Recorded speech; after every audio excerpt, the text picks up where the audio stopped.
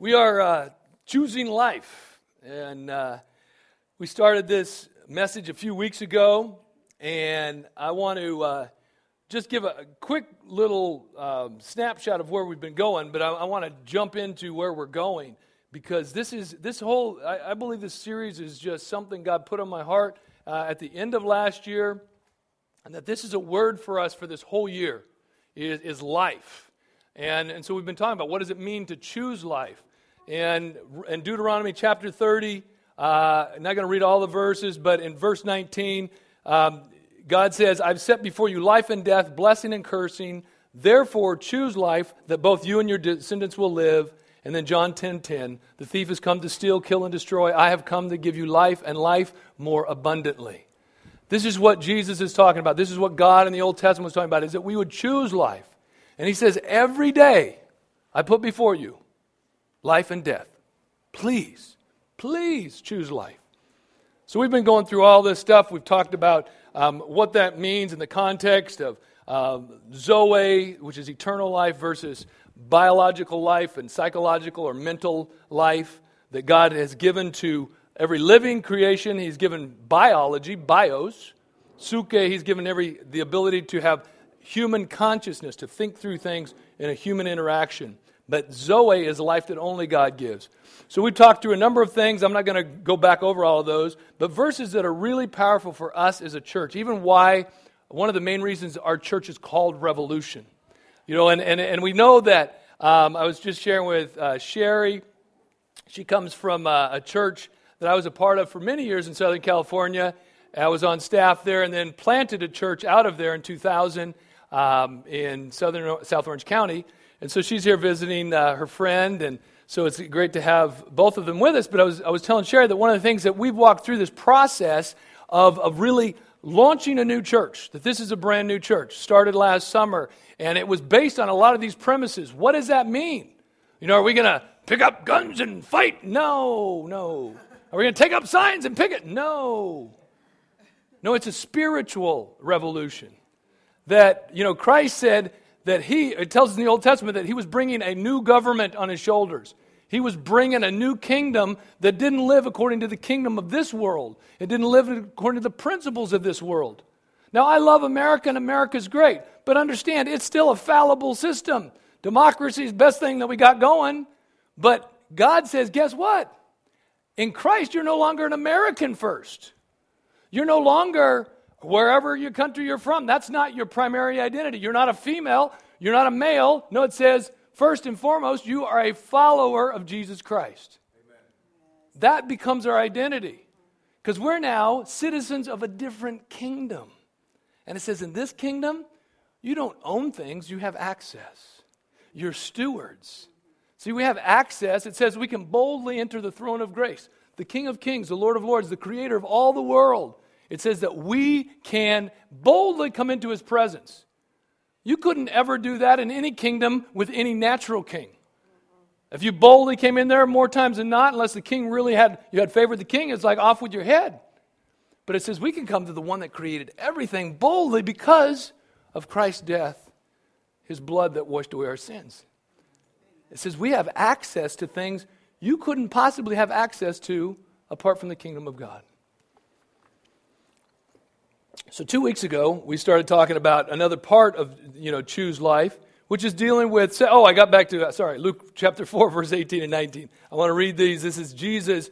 He was in the synagogue. They handed him the scroll of Isaiah, and Jesus flipped to this section. Well, he didn't flip. I guess he rolled to this section, right? It was in the scroll, so, I guess he had to, roll it around until he got to this section.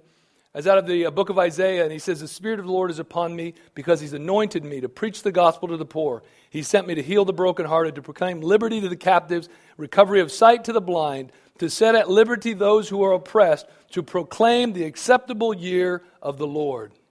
And this is why we're Revolution. This is what we're called to be, is to understand that the Spirit of the Lord is upon us to set the captive free.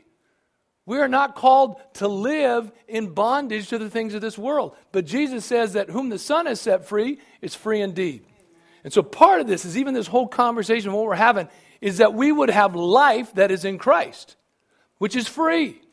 Not freedom as the world sees it. How many of you know there are lots of people that they're not in, quote, prison, but they are completely in bondage?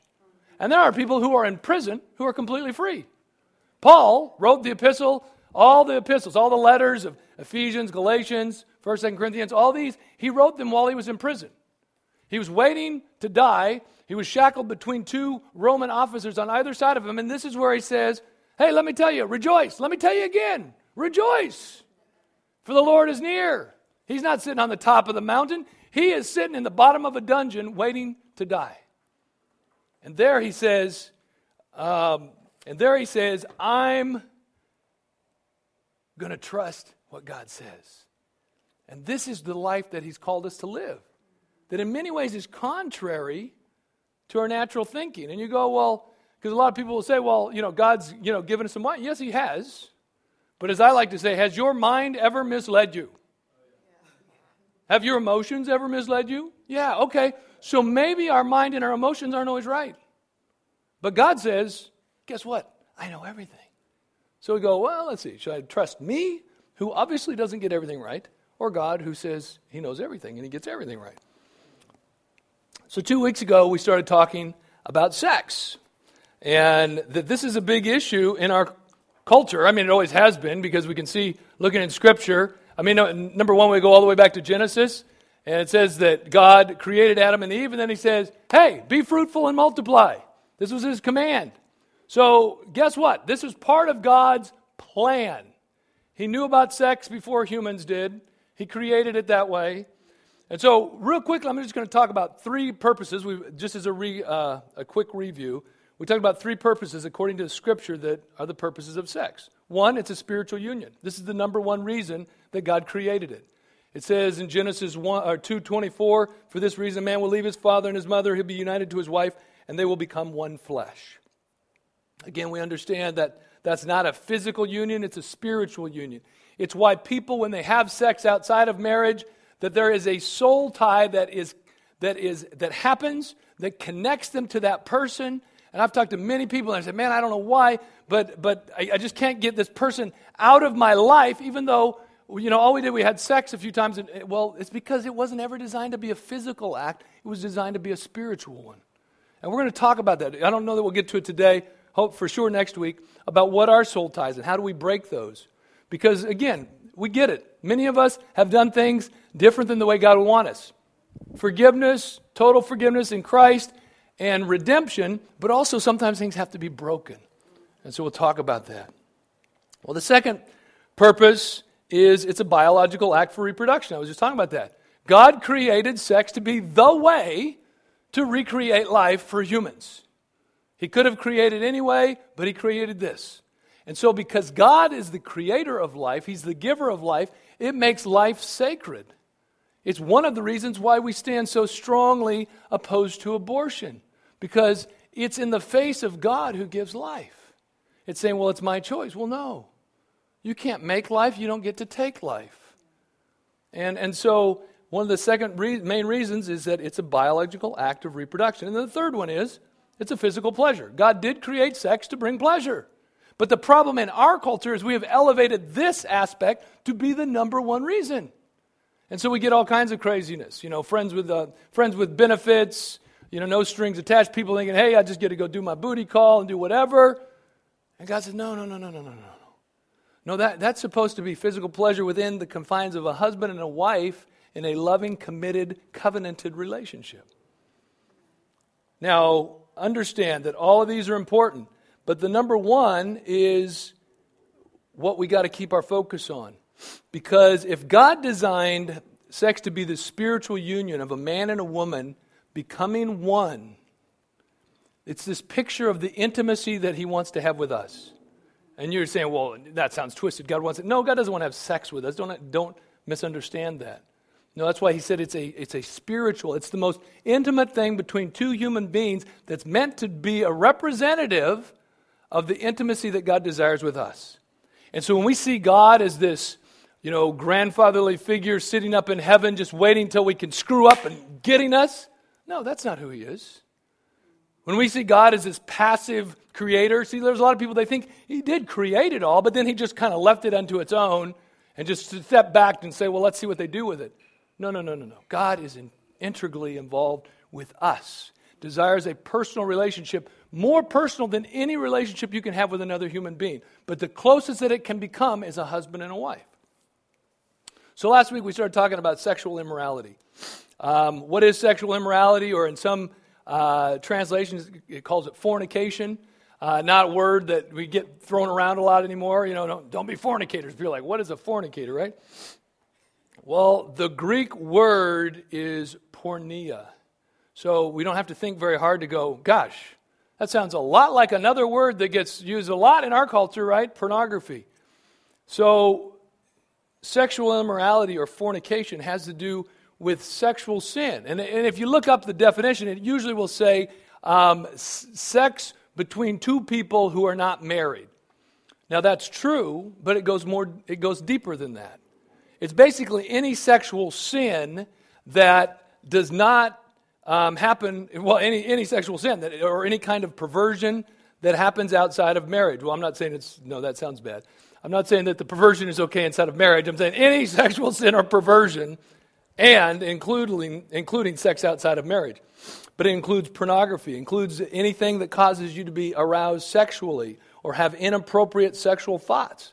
So we talked about that last week. Who can be sexually immoral? Anybody. Married people, single people, young people, old people, men, women, everybody. Matthew 5:27, again, Jesus said, it was in old, it said, you shall not commit adultery, but I say that whoever looks at a woman with lust for her has already committed adultery with her in his heart. See, Jesus always took things beyond the physical dimension into the heart, the very seat of who we are, how we think, how we live. And we're going to look at a couple of those real quickly that just deals with the heart. Because this is what Jesus said in a few chapters later in Matthew 15. The Pharisees, as they always were, they were trying to make Jesus look bad. That was basically, they woke up in the morning and they were trying to figure out ways, how can we trip up Jesus today? How can we show him up? And a lot of times we think that their motives were bad. I don't know if their motives were bad. I really think that most of them thought they were doing God's business, that he was a false teacher, and so they were helping God out. As it turned out, they obviously weren't, and it was really about themselves and protecting their power. But I think when it came down to, a lot of them were doing it maybe, seemingly from, better motives, but they were doing it completely wrong.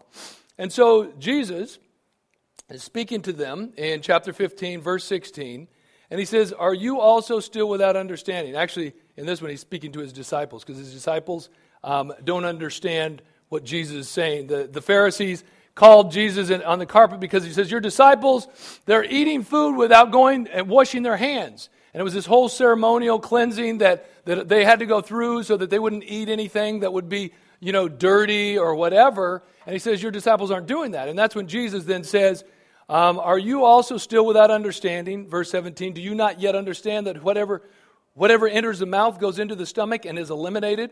But those things which proceed out of the mouth come from the heart, and they defile a man. For out of the heart proceed evil thoughts, murders, adulteries, fornications, thefts, false witness, blasphemies. These are the things which defile a man, but to eat with unwashed hands does not defile a man. So here Jesus lists this whole laundry list of things that defile a person that come out of their heart. And one of those is fornication or sexual immorality. So we hear that Jesus says that these proceed out of our heart. Now, what's frightening with that is there's other verses, and many of us know these. It says that out of the abundance of the heart, the mouth speaks. I don't know if you've ever been convicted of things that came out of your mouth. I am oftentimes. I'm like, I don't want to believe that's coming out of my heart. But that's what Jesus says, right? That out of the abundance of the heart. So it's not just that that's in my heart, but it's saying that that's there in abundance. Because if it wasn't there in abundance, it wouldn't be coming out of my mouth. That's even more frightening. Proverbs 4:23 says, keep your heart with all diligence, for out of it spring the issues of life. It says that what will determine the way that you live your life comes out of your heart. So it says protect it. And Jesus here in Matthew 17 says, out of the heart proceed all of these things: evil thoughts, murders, adulteries, fornications, thefts, false witness, blasphemies. But Jesus in John chapter 7, verse 38 says, he who believes in me, as the scripture has said, out of his heart will flow rivers of living water. So we look and we go, is what's coming out of my mouth more demonstrative of the list that Jesus said here in John 15 or in Matthew 15? Or is it rivers of living water? You know, what is it that's proceeding via my heart through my mouth? We looked in 1 Corinthians 6. I'm not going to revisit all of that, but if you weren't here, or even if you didn't really study, I go challenge you, write down 1 Corinthians 6, 9 to 20. Go spend some time there, because Paul gives a very similar list as Jesus did in Matthew 15, but he is specifically talking to the church. He's not just talking to people. Jesus was just talking to whoever was there. Paul is specifically writing to the church, and if he lists this whole laundry list of people who will not inherit the kingdom of God, and he says, but in verse 11, and such were some of you. And he's talking about fornicators, idolaters, homosexuals, sodomites, thieves, covetous, drunkards, revilers, extortion.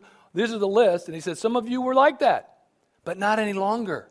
He said you were washed, you were sanctified, you were justified in Christ. That's past tense. You're not like that anymore. And so Paul goes on and says, so should we continue to act like those that we were when now we're dead to sin and we're alive in Christ? That those things are dead to me. We said, it's like the old, mafia dead. You're dead to me. That's what we got to tell our flesh. You're dead to me. You're dead. And we have to remind it, because see, our spirit is made alive in Christ, but our flesh has to keep being reminded. Because our flesh is just our flesh, and our flesh wants what? What our flesh wants. Understand, your flesh is always going to want what the flesh wants. What got redeemed was your spirit. Our mind is being transformed, what? By the renewing of Christ through the Word. But our flesh is still our flesh. And so our flesh is going to keep acting like our flesh. So remember that Satan's job, his purpose, his mission statement is to steal, kill, and destroy. That's what he's about.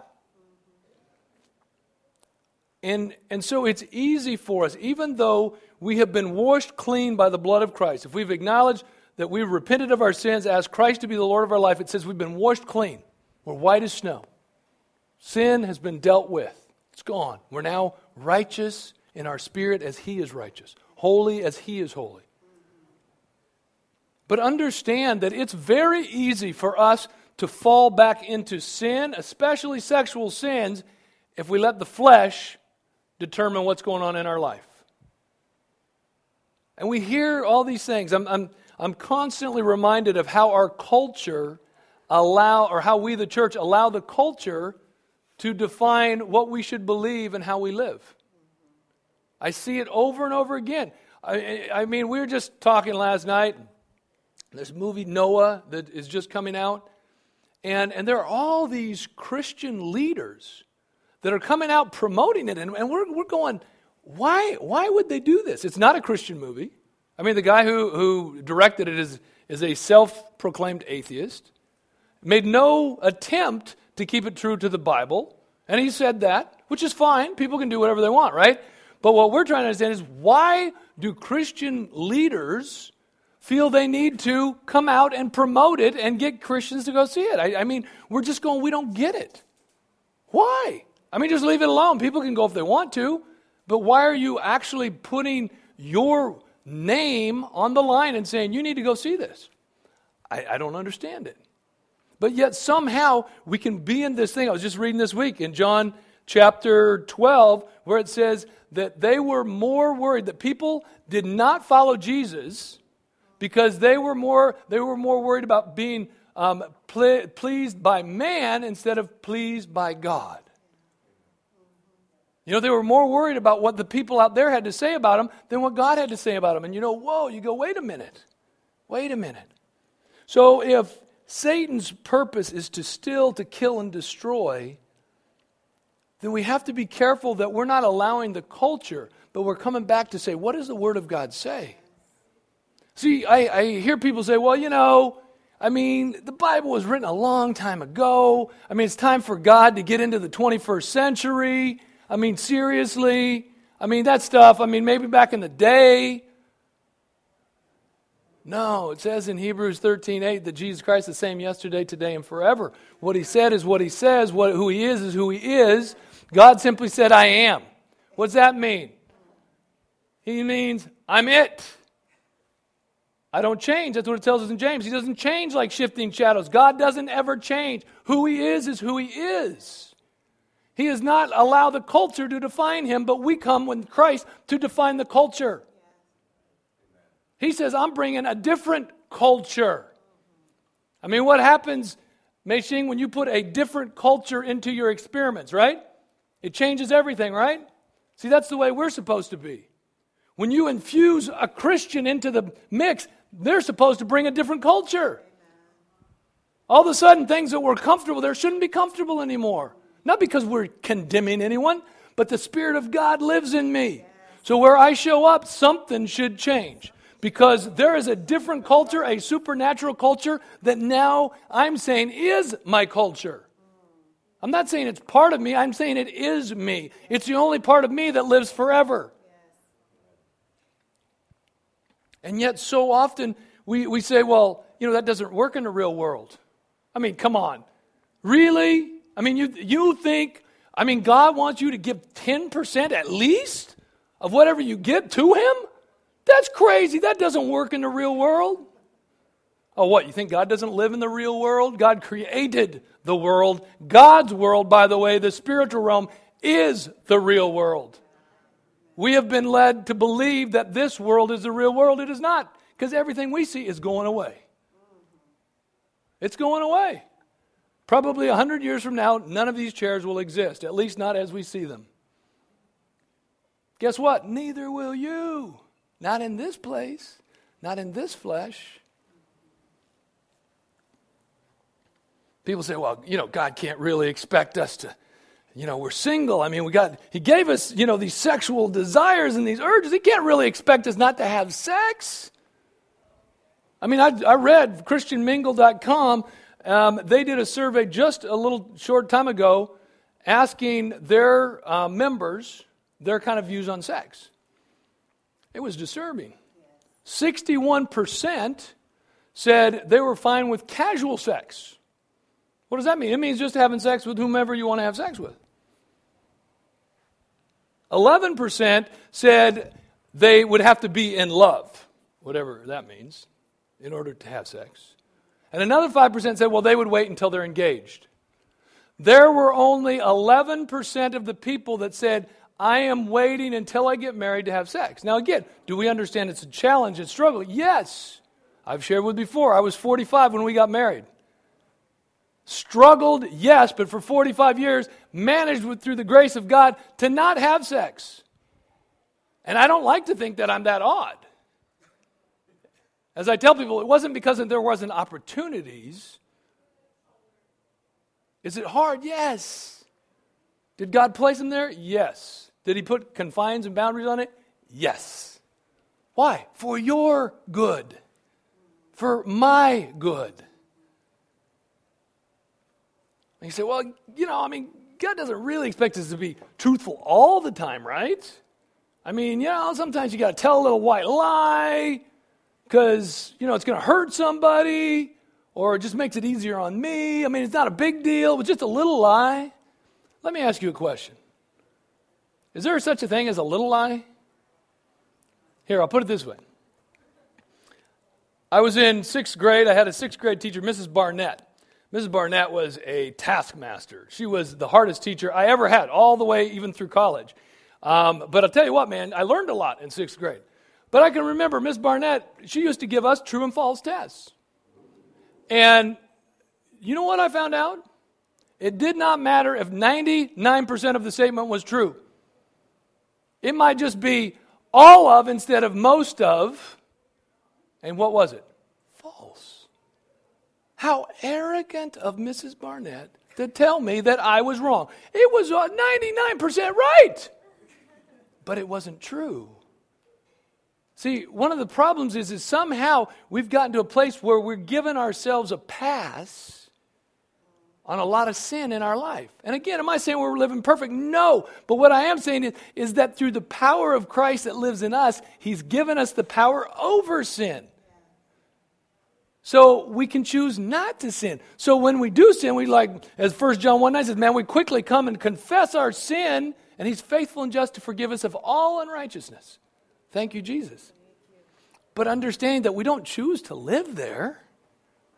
It's like I can go out and roll in the mud. In fact, I've done that sometimes. I've actually gone out and been a part of a thing called the mud run multiple times. I've got some crazy pictures. I mean, I am covered in mud. Mud is on my teeth. I'm so covered in mud. My wife does not ever want to do that. But I had fun doing it. I'd get people doing it. We would have a great time, man. We would just be covered in mud. But guess what? I don't live there. I do not live there. When I got done from there, let me tell you, I took a really long shower and got all that mud and dirt off of me.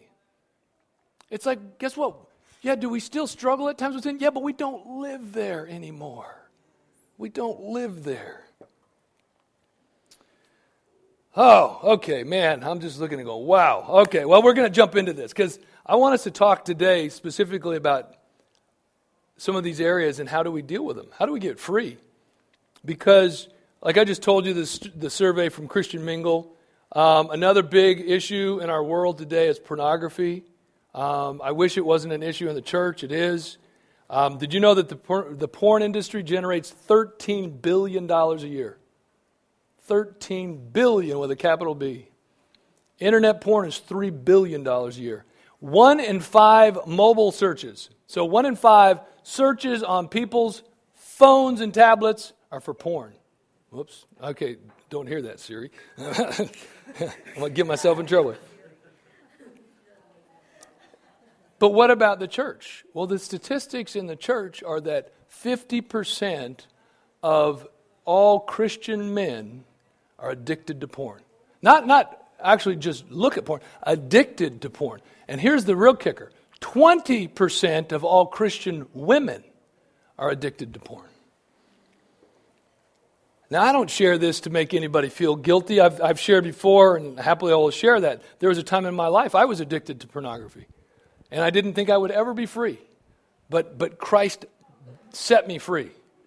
So, I mean, there's never a struggle. No, if there's something that Satan has had a foothold in your life, you're going to have to guard that. As it even says, guard your heart because out of it comes the well springs of life, the issues of life. So does it mean we guard it? Yes. But I share these things because Jesus wants us to be free. That's why those verses that Jesus read out of Isaiah are fundamental to who we are as a church. He's come to set the captive free. Open the eyes of the blind. Open the ears of the deaf. We don't want to be a place where people come, they feel bad, and they leave the same way they came. We want them to leave different through the power of Jesus Christ. Because that's what I know. Not what I believe, it's what I know. Because I've experienced it. But somehow, we can do one of two things. We can live in this place of guilt and shame because we have a cycle. And again, it doesn't have to be a sexual sin. This could be any area. It could be eating. This is one we don't talk about a lot in the church. Gluttony. Do you know gluttony is in a lot of these lists with everything else? Is it just because somebody's really overweight? No, it has to do with food dominates the way that you think and the way that you live.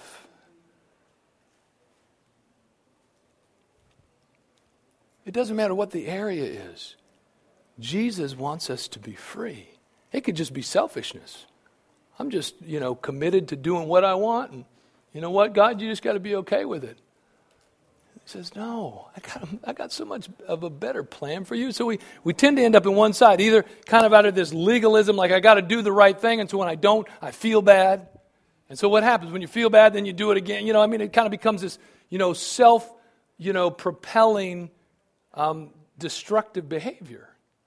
But then the other side of that is, well, hey, there's grace in Christ. I can just kind of do whatever. Jesus just forgives me. There's truth to that, but understand that as Paul says, and it's in Romans chapter 6, where Paul says, verse 1, what shall we say then? Shall we continue in sin that grace may abound? Certainly not. How shall we who died to sin live any longer in it? That it says, no, we died to sin. It's over. We don't have to live in it anymore. Why would you choose? I mean, imagine if, you got home tonight and you crawl into your bed and somebody put some roadkill in your bed.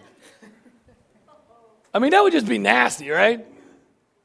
But you're just like, oh, dude, I'm tired. I'm just so tired.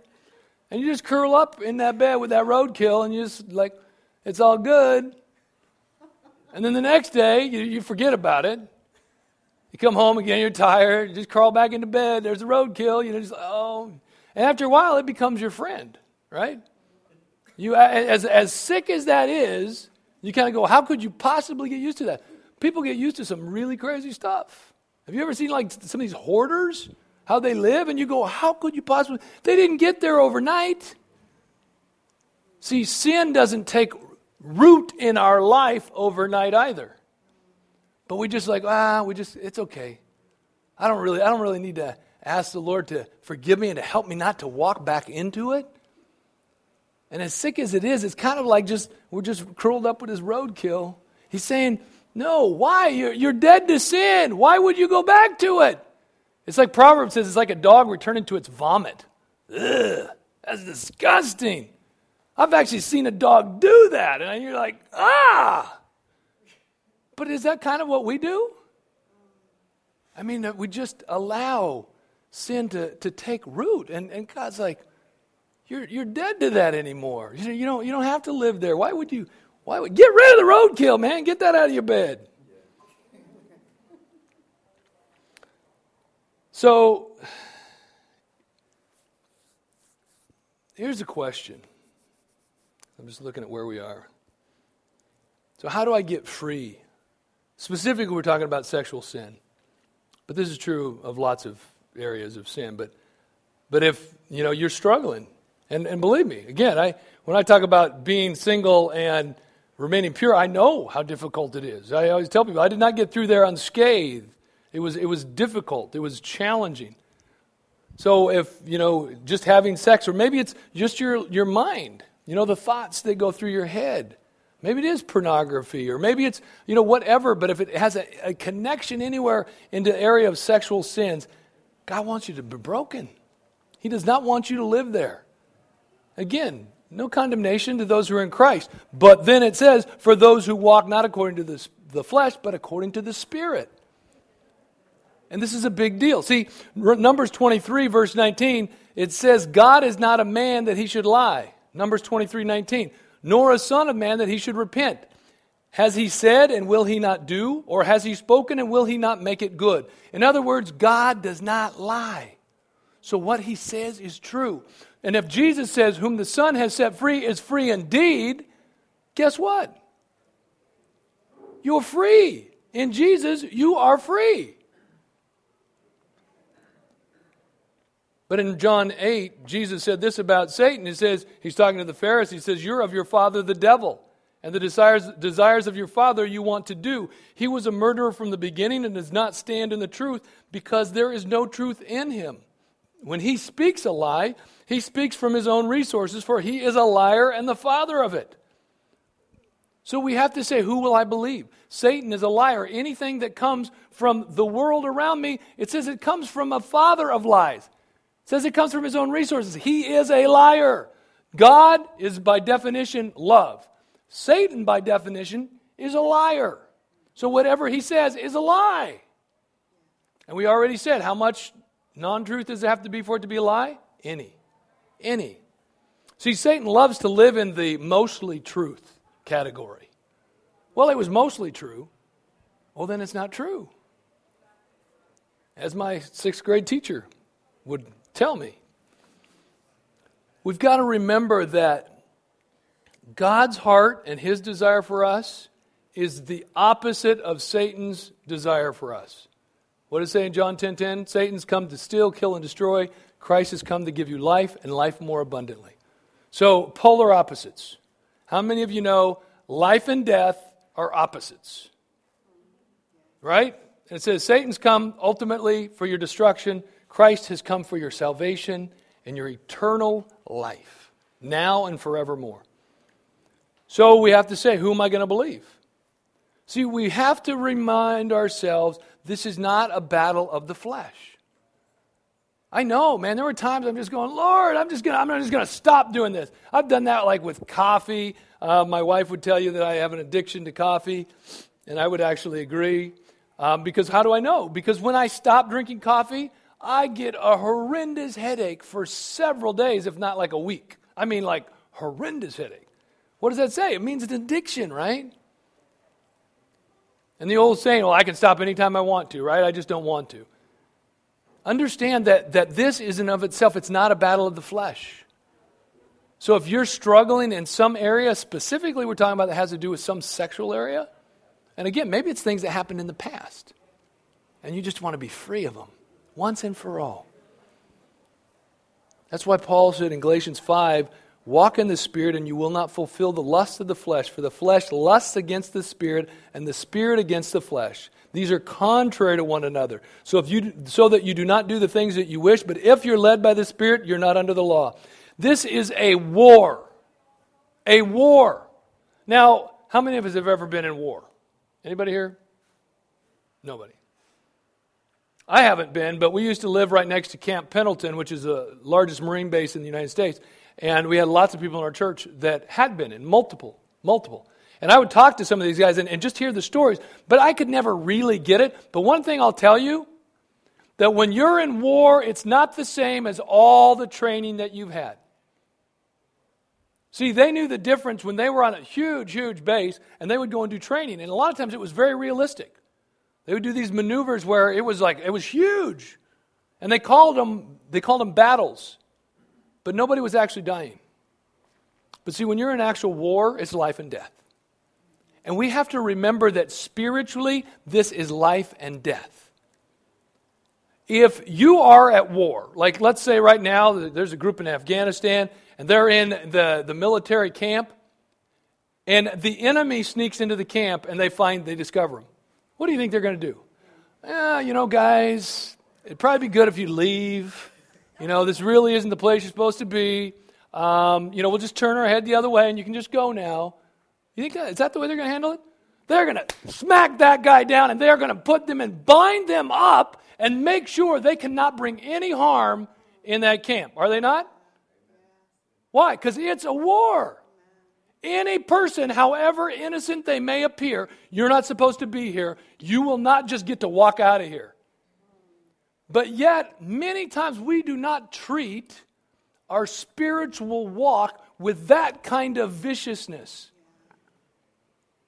That we understand it is a spiritual battle. That's why Paul uses some crazy language.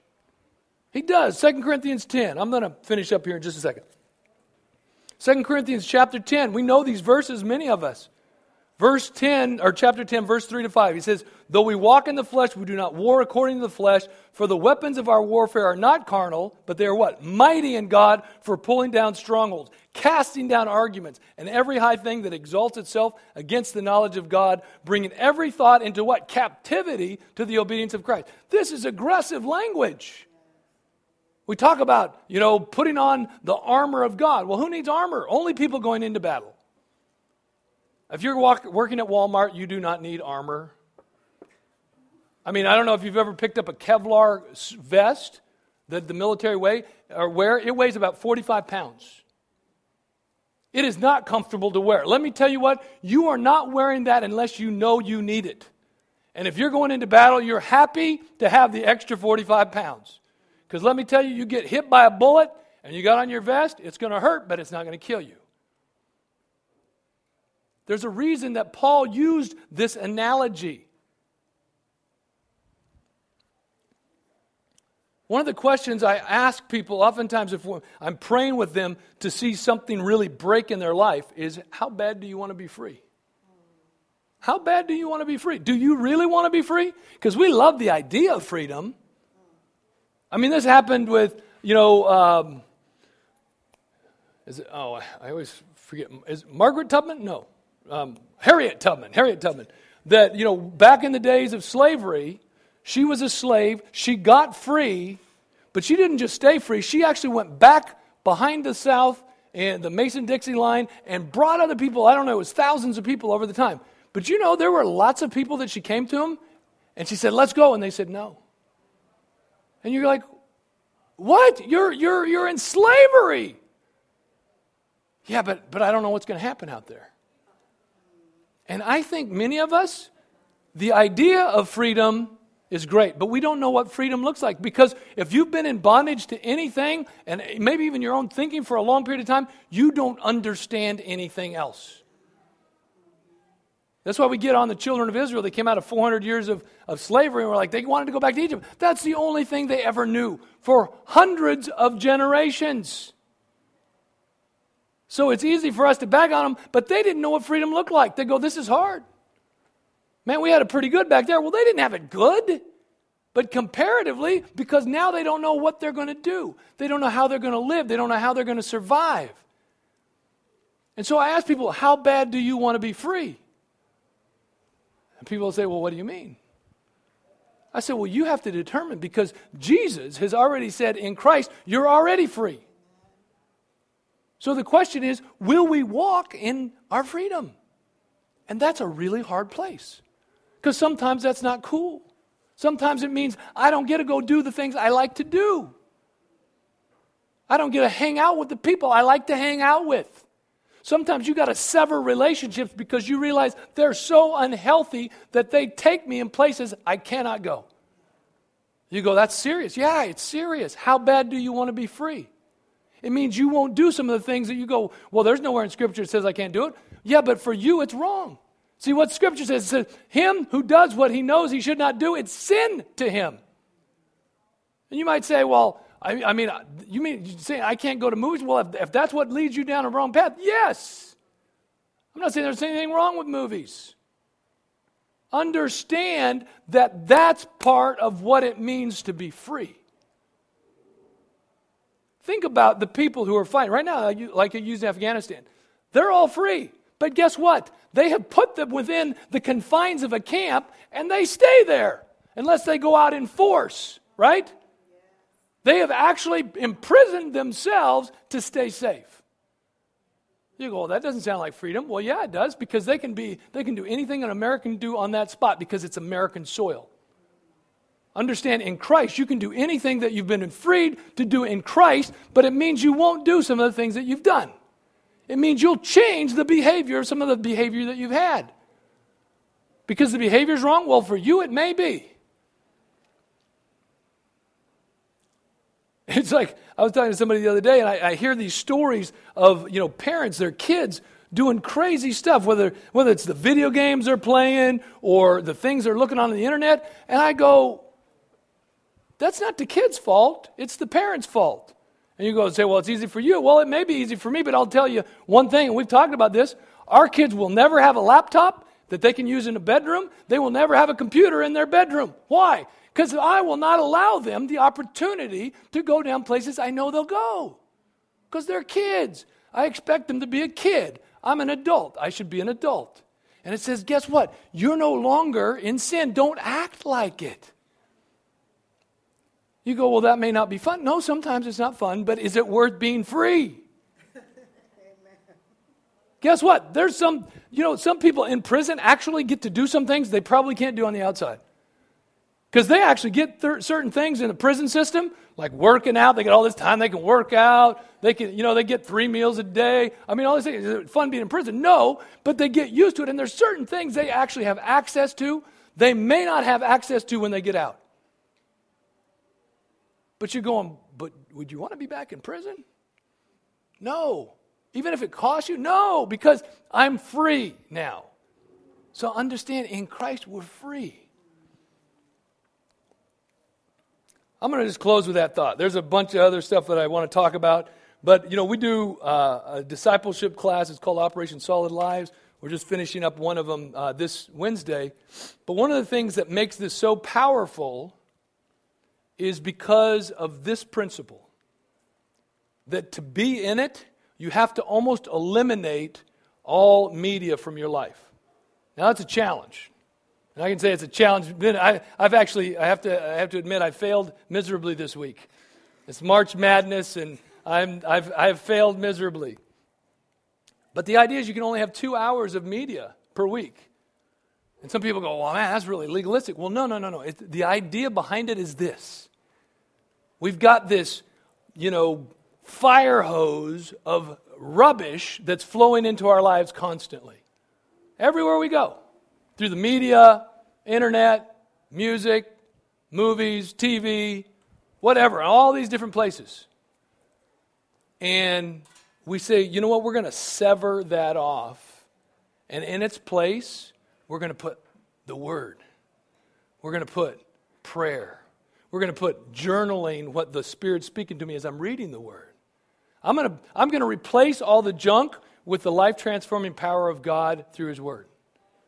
And something miraculous happens. We're transformed. Well, it's not surprising, right?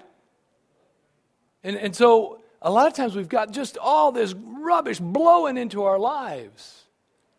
And we wonder, how come I can't be free? Well, sometimes you got to take some radical choices to be free. Remember seeing the guy, that's been a number of years ago now, where he was out by himself. He was doing some rock climbing, and he fell. And some rocks fell, and it pinched his arm between rocks, and all he had was a pocket knife. And he's sitting there for a couple of days, and he realizes he's where no one is ever going to find him. And he makes this drastic decision that you just go, this is insane. He actually has to end up severing off his own arm with a pocket knife. I mean, I'm like, dude, that's insane. Yeah, but it was either that or die. It was either that or not be free. And I think, understand that sometimes freedom is a bigger cost than bondage. But why? That I would actually be free. And so I want to encourage you, I want to ask you, I want to challenge you. How bad do you want to be free? How bad do you want to walk in the freedom that is in Christ? That I can represent Christ in every area of my life. Again, get it right all the time? No. I'm the first one to admit it. I know. My wife would confirm that. But that our heart would be towards Jesus, and we're not going to give place. It says that I'll give no provision for my flesh. I'm not going to set myself up to fail. But in Christ, through the power of the Holy Spirit, I'm going to set myself up for success to follow Jesus, to live for Jesus. Would you close your eyes and bow your heads for a moment? Well, Lord Jesus, I thank you that your word is true. And God, I know that to be free is what you came for. Lord, that we would be free from the penalty of death, of sin, of hell, and ultimately that we could walk in freedom right now, Lord, from anything that would try to hold us down. Because Satan wants to steal, he wants to kill, he wants to destroy, but you come to give us life, and life abundantly. I want to just ask, is there anyone here today that maybe you just realize, man, I've been choosing death for myself, and I want to choose life. I want the life that is in Christ. I want to know total freedom from whatever it is that's holding me back. Maybe it's been myself, maybe it's been my choices, maybe it's been sin in my life. But I'm just saying, man, I'm done. I want to choose life. I want to be free. Anybody that would raise their hand? Thank you. Anyone else? Well, Lord Jesus, I want to pray right now, God, for these that said, I want to be free. Lord, it doesn't matter what it is, Lord, you've come to set us free. It says, the Spirit of the Lord is upon me. This is what you read, to set the captive free. And so, God, I believe you desire every one of us to walk in freedom. And Lord, I pray for every one of us. Lord, if there's things, maybe even we've hesitated for whatever reason, it doesn't matter. Lord, you see our heart. And right now, if in our heart we want to be free, Lord, may we speak that out to you. And knowing that whom the Son has set free is free indeed. And that we will make choices in our spirit to walk in freedom, because it is not to walk according to the flesh, but to walk according to the Spirit. Which means, what are we putting in? Where are we standing? We're standing on, I can't do it unless the Spirit gives me the grace and the strength to do it. I'm submitting myself to you and your plan and your desires each and every day. So, Lord, we thank you, we honor you, we love you, and we pray it in your name, Jesus. Amen.